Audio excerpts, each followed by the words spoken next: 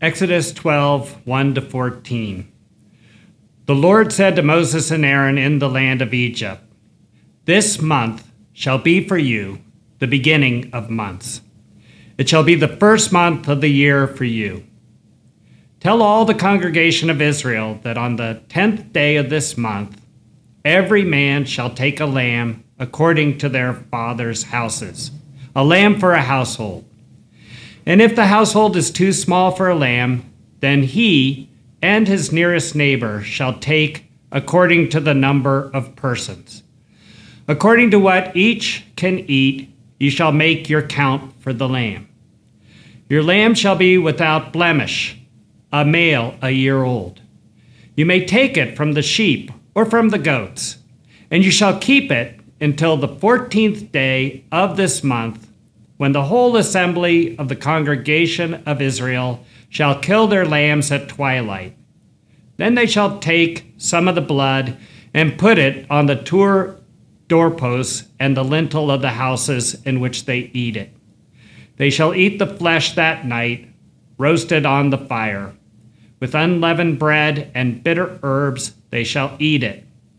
Do not eat any of it raw or boiled in water, but roast it, its head with its legs and its inner parts. And you shall let none of it remain until the morning.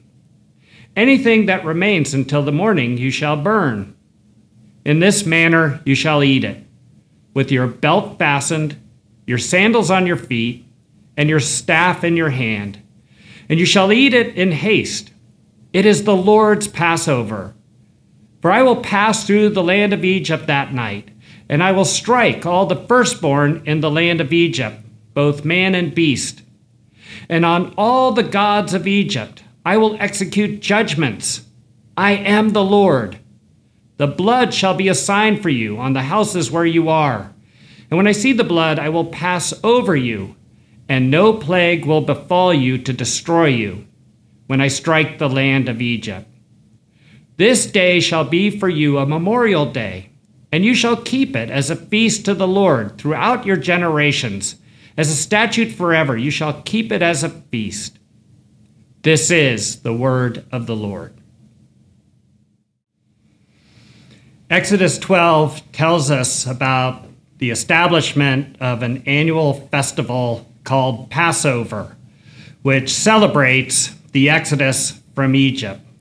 Now, what's interesting about this passage is that up until this moment, we've been reading historical narrative, recounting God calling Moses at the burning bush, sending him down to Egypt along with Aaron, where they call on the Pharaoh to let God's enslaved people go. And of course, Pharaoh resists this, and God sends a series of plagues on Egypt. Now, notice something, by the way, as you read Exodus 12. It talks about how on that night, God will have victory over the gods of Egypt.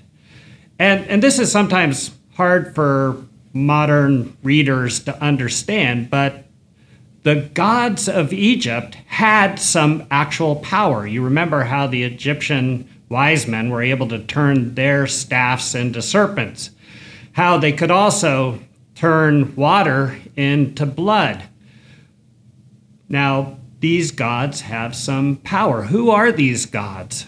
Well, we would call them demons. They're spiritual powers created by God, but they inhabited the imagination of the Egyptians, and they worshiped these powers. God, of course, is vastly superior to these demons, these Egyptian gods, and he demonstrates that decisively on the evening of the Passover.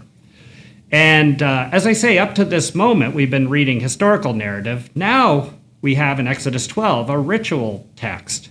Not only are we learning about this climactic moment in the story and in the history, but we're also reading about the establishment of an annual festival. at the center of which is a lamb which is sacrificed, and whose blood smeared on the lintels of the doors causes the angel of death to pass over the houses of God's people. Now, as Christians reading this story, we should draw our attention to Jesus Christ, because as we read the Gospels, we see that Jesus' life actually follows the pattern of the Exodus story. He's baptized in the Jordan River, and this is comparable to the Israelites' passage through the Red Sea. Paul in 1 Corinthians 10, 1 through 6 talks about the crossing through the Red Sea as a baptism, Moses' baptism.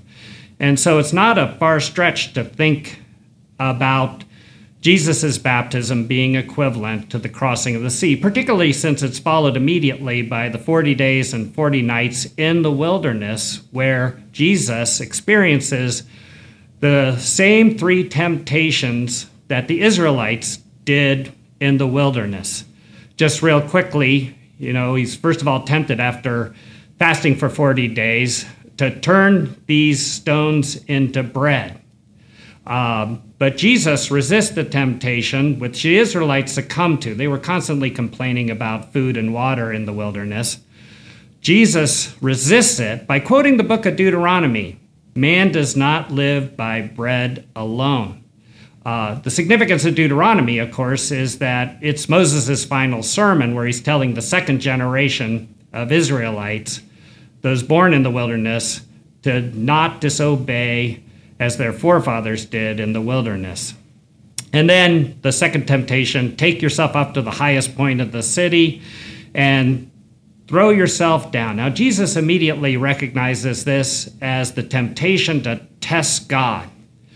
And remember, in the Exodus story, as they're leaving and traveling through the wilderness, the Israelites are constantly testing God.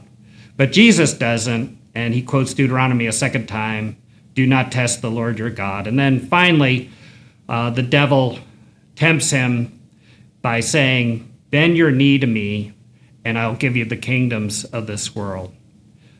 Jesus quotes Deuteronomy a third time and says to worship the Lord and him alone, unlike the Israelites in the wilderness who worshiped the golden calf. And so we see that Jesus is the true Son of God over against the disobedient sons of God in the wilderness. And these analogies go all the way through the story of Jesus's life.